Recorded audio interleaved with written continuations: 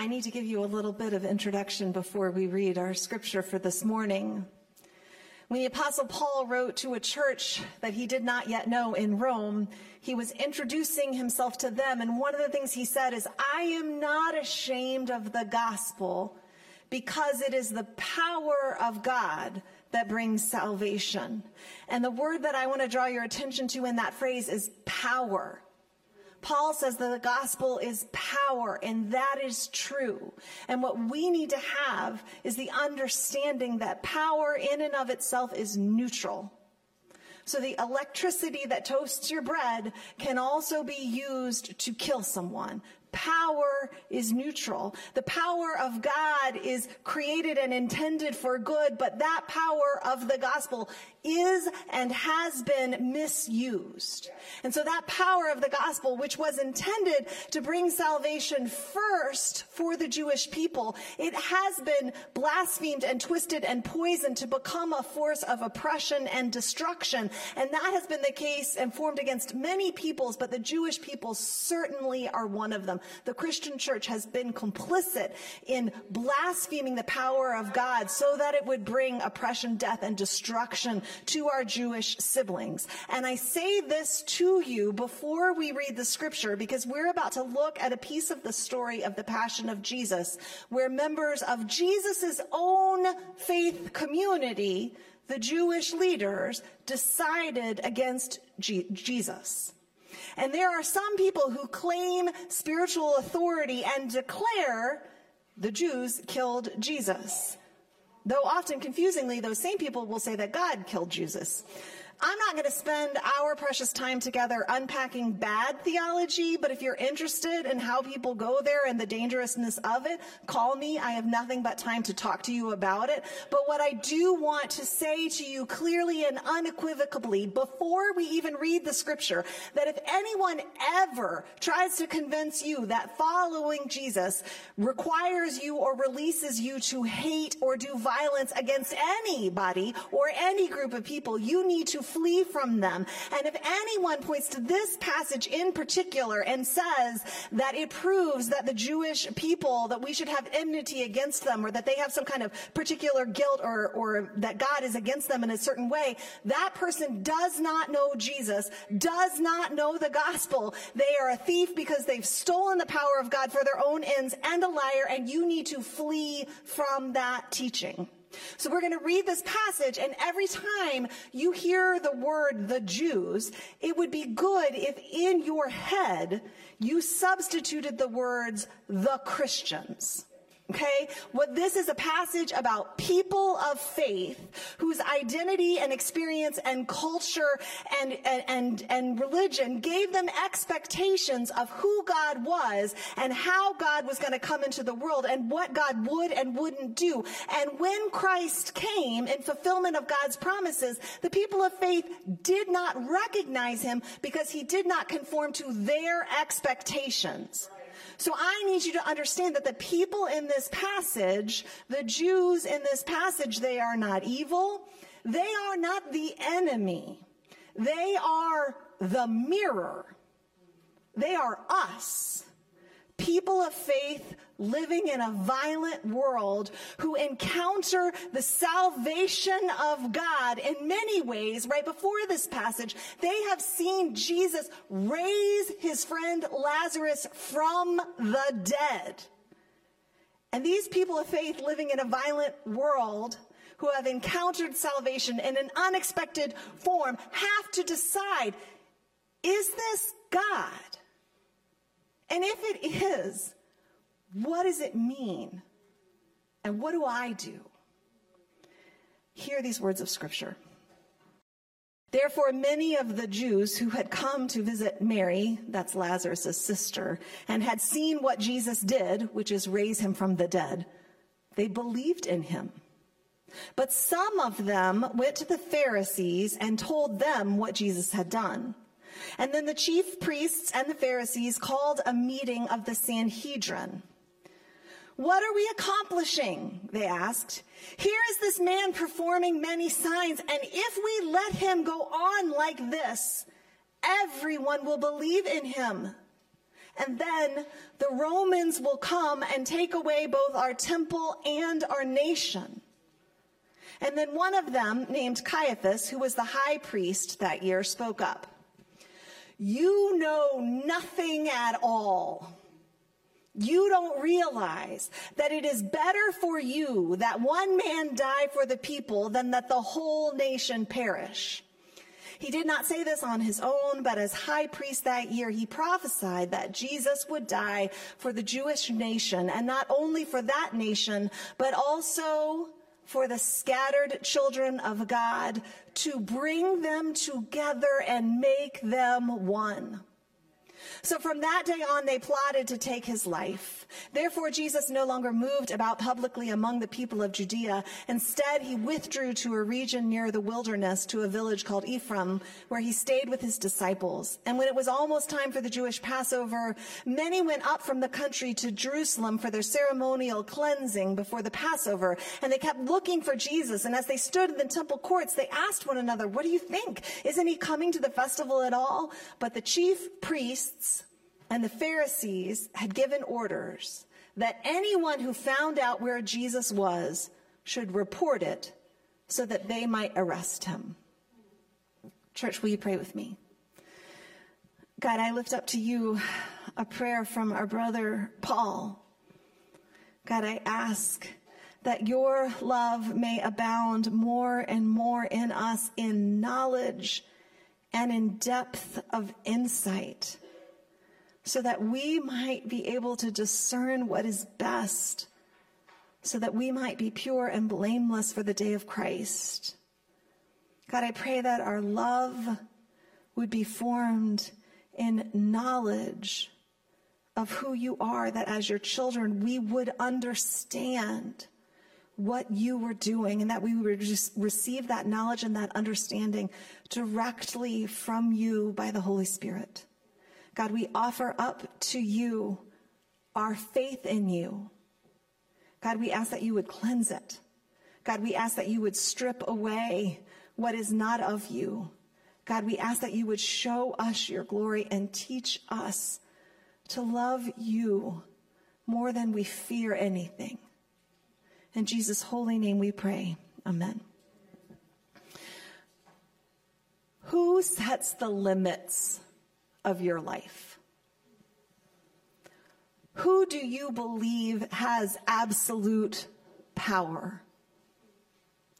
What do you believe is the greatest force in reality?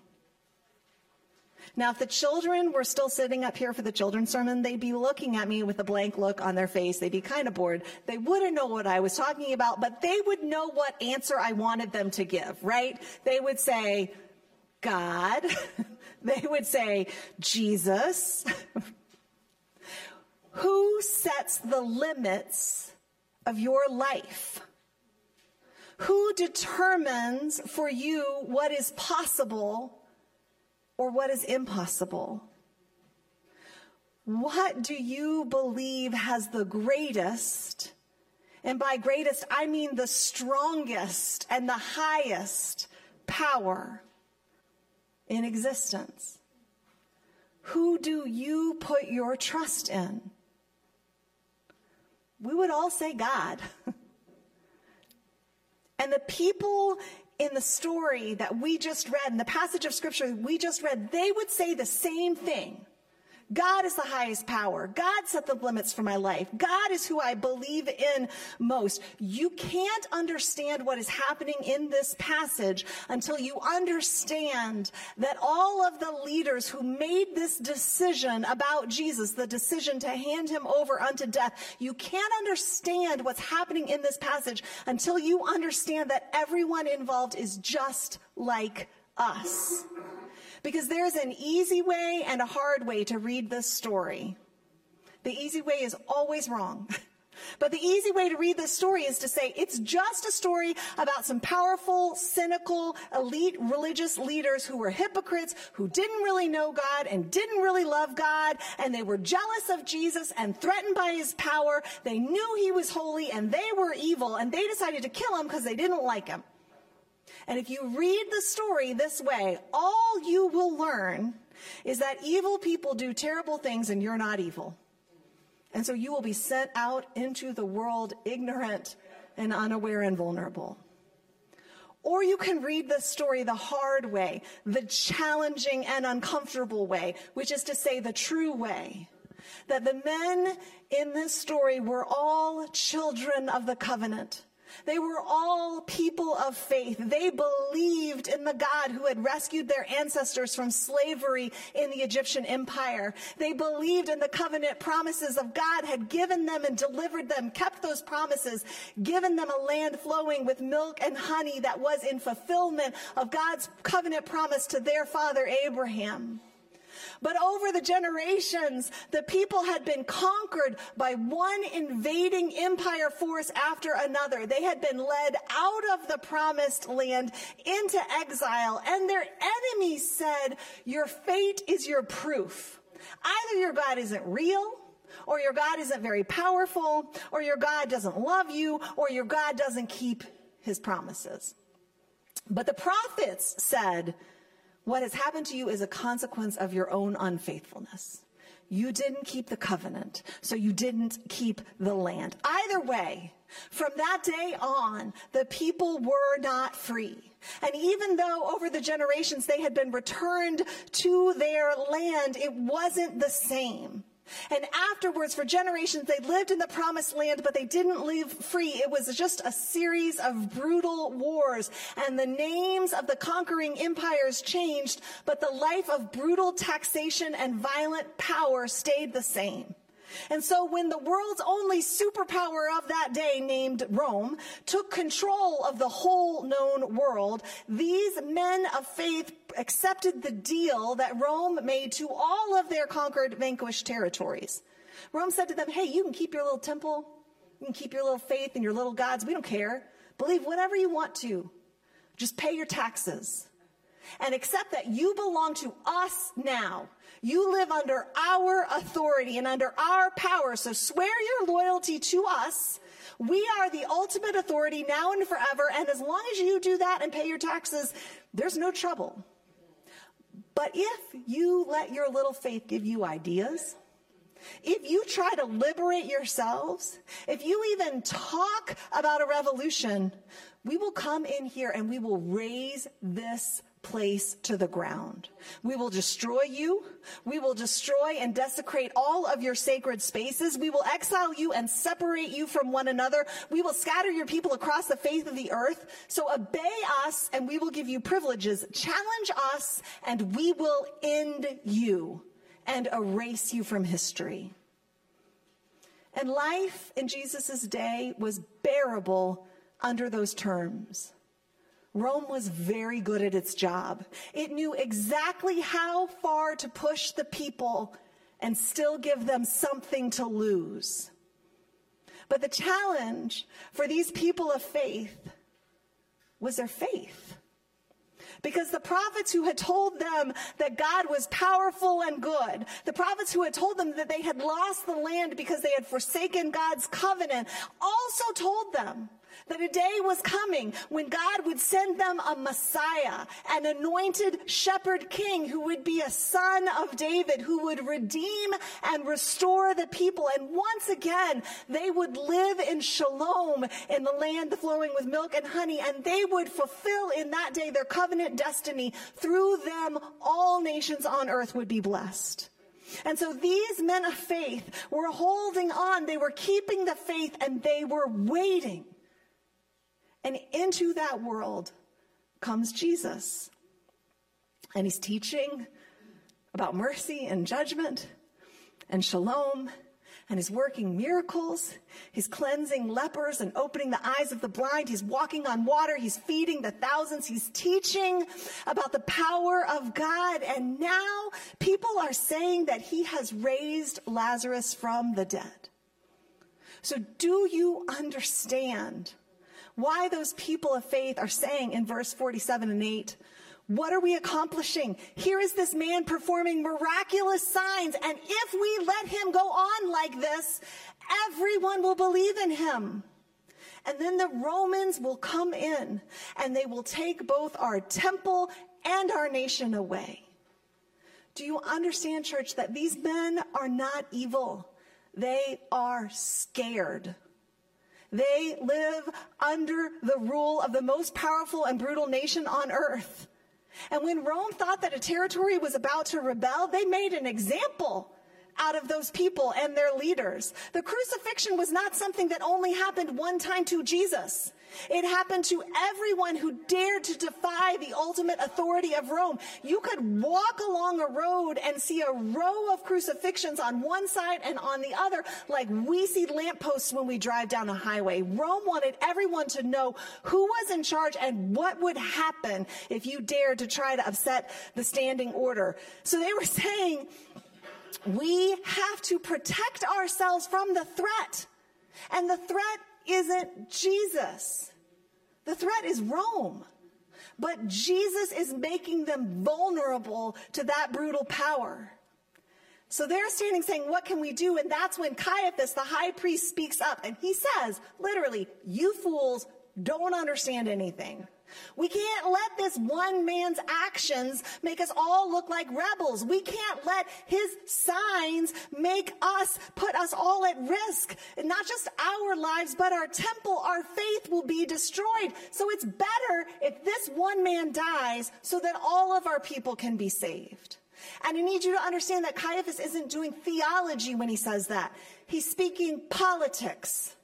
He's saying we got to give this guy up to save everybody else. He's saying, if we don't take care of this, Rome will turn against us, and we don't stand a chance against their military power, so we have to do this to survive. So I will ask you again, who sets the limits of your life? What do you believe is the greatest power in creation? Because we say in this room, and they said in that room, we'd all say God. We all pray and sing the Psalms about the power of the name, that there is no equal, there is no higher, there is no other. But in that room, they are facing the real threat, the immediate threat of the Roman military-industrial complex. And they're saying, we can't risk it. We have to be prudent. We have to kill him to protect ourselves. We have to turn him over to death in order to save our lives. And I want us to see that as much as these people of faith like us have centered their identity on God and their culture and their daily rituals of prayer and worship and offerings, in this moment, I need you to see who is setting the limits of their lives. And it's not the God who said in the covenant, thou shalt not bear false witness. It's Rome who says, handle your business or we'll handle it for you. You got to see that the people in that room are people of faith who say, we are for God, but we can't risk Rome. And please notice how nobody in this room has any expectation, any hope, or even a flicker of hope that if they refrain from evil, God will protect them. They don't even have a thought that there's a chance that God will keep God's promises to them. Because we'll sing about it in a sunny day on a sanctuary. But you find out what you really believe when it is a day like that. We will memorize the covenant and teach it to our children. We will practice tithing on mint and rue. But when covenant faithfulness puts your life at risk, we're out. So you can look down on the people in that room if you want to and think those are cowardly, hypocritical losers. But to me, I look at them and I see my own fearful soul. And all I can say is, I know, Lord, that the same fear and weakness and little faith is in me. All I can say is, lead me not into temptation and deliver me from evil. Because I do believe in the power of the goodness of God, but I also know the power of violence and evil and the power of fear. And just like my brothers in that room, my heart and my mind and my soul have been shaped by the powers and principalities of evil that are currently ruling in this fallen world. And I want us to notice that our brothers in that room, they were waiting on a Savior to deliver them from evil. But when Jesus came into the world feeding and healing and teaching and liberating and raising the dead, still with all of those signs, they had no hope that he could deliver them from Rome. They had seen the power of Rome. They understood it. And no matter how good and holy his signs were, they didn't have any expectations that someone like that could save them from the power of Rome's army. They could not put their trust in him in that moment. Why? Because they knew him. They knew that he was not promising to do violence to their enemies. So they did not believe that he could be their savior. They were waiting for a good guy with a gun or a sword. They were waiting for a savior who fought with the weapons of their enemies, who used violence and power for good, meaning on their behalf against their enemies. And that's not Jesus. And that's not God. It never has been and it never will be. They weren't opposed to what Jesus was doing. That's what I need you to understand. They were not against what Jesus was doing. They just didn't believe it could save them from the real evil in their lives. So what power sets the limits of your life? What power do you believe in is the greatest? For most of us, even people of faith, that power is violence. We know violence. We know that force. We trust it. And we believe in it, which is why in that sacred room under threat, when they said, what are we going to do? The answer, according to the high priest, was simple. You don't know anything. What are we going to do? We're going to do violence strategically for good. That's the only power we have. It's the only power we believe in. So don't you think that you are better or holier than the people in that room, because on this broken and blood-soaked earth, violence is the only power we know. And that's why we just weep and sigh and throw up our hands when another mass shooting happens, when another unarmed person is shot down by the police, when another unmanned drone blows up a wedding party across the world. It's terrible. But what are we going to do? We have to keep ourselves safe. We have to use violence to protect ourselves from what? Violence. We keep thinking that if we just get better at it, if we just use it more morally, then it will make peace. But the tool shapes the hand. And when we use violence, we become violent. And we keep praising God and reaching for guns. We do not know peace. And we cannot recognize salvation. This week I've been reading and listening to a lot of interviews with Bell Hooks. It's hard to describe who she is as a thinker. She's a philosopher. She's a womanist. She's a Kentuckian. She's a brilliant author. She wrote like 95 books.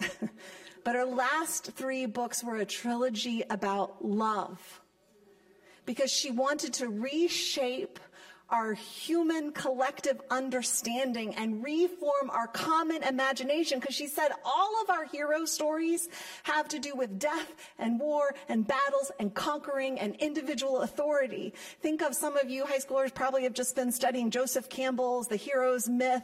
It's all about the one person who will triumph over evil by seizing power over enemies and destroying them. And Bell Hooks says, I want to write about love, because I want to teach people to recognize its power. She wants to help us restore the search for love to its rightful heroic place at the center of our lives, to help us to learn to see the world clearly, the revelation that to choose love is heroic and it is the path to salvation. She wanted to help us conceive of how love is the power to save.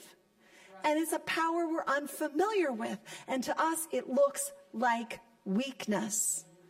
So we'll sing about it, we'll admire it, but we do not let love shape the limits of our lives. We do not recognize that love has the power to save us from real threats. Violence, we think that can save us from threats. Even the youngest kid in this sanctuary can imagine how violence could save us. They'll say, kill the bad guys, then we'll be safe. But love? How can love save us? How can love deliver us from evil? How can love keep us safe? How can we stake our lives and trust our children to the power of love. We can't trust it. We can't risk it because we don't understand it. We cannot imagine it. But we can behold it. Because what we see in this moment, when our brothers put their trust in violence, when our brothers let their fear of violence set the limits of their faith, we can see our brothers in this moment choose to unleash the power of violence over our gentle Lord, who will not let a flickering wick be snuffed, who will not let a bruised reed be broken. Look at how they send him up against the whole brutal power of Rome, and it seems limitless and unbreakable. And he goes and he looks like a powerless lamb led to slaughter. What chance does he have? He cannot even save himself. How could one like that possibly save us from everything that stands against us? We do not understand the power of love. But if you look at the cross, you can look at it. They condemn him to death because they think that that's the greatest force there is. They think that death will stop his signs of a greatest power. They kill him to end him and to protect everyone from Rome's violence. Caiaphas says it's better for one man to die to save the whole nation. And John, the writer of the gospel, shows us that Caiaphas in that moment is an accidental prophet. He's like Balaam's ass. God fills his mouth with anointed truth. And in verse 51, John says he did not say this on his own, but as high priest, he prophesied that Jesus would die for the Jewish nation, not against them, and not only for that nation, but also for all of the scattered children of God, to bring them together and make them one. Church, do you see God's promise to Abraham fulfilled in this moment? Do you see, church, that they only understood the power of violence and death, and they thought they were condemning Jesus, but they were not. Because the power that was in him was greater than the power they were turning against him. They did not know or trust the goodness and power of God's love, but Jesus did. And Jesus walked to his death. His life was not taken from him. He gave his life to us. He laid it down, trusting in the goodness and power of love.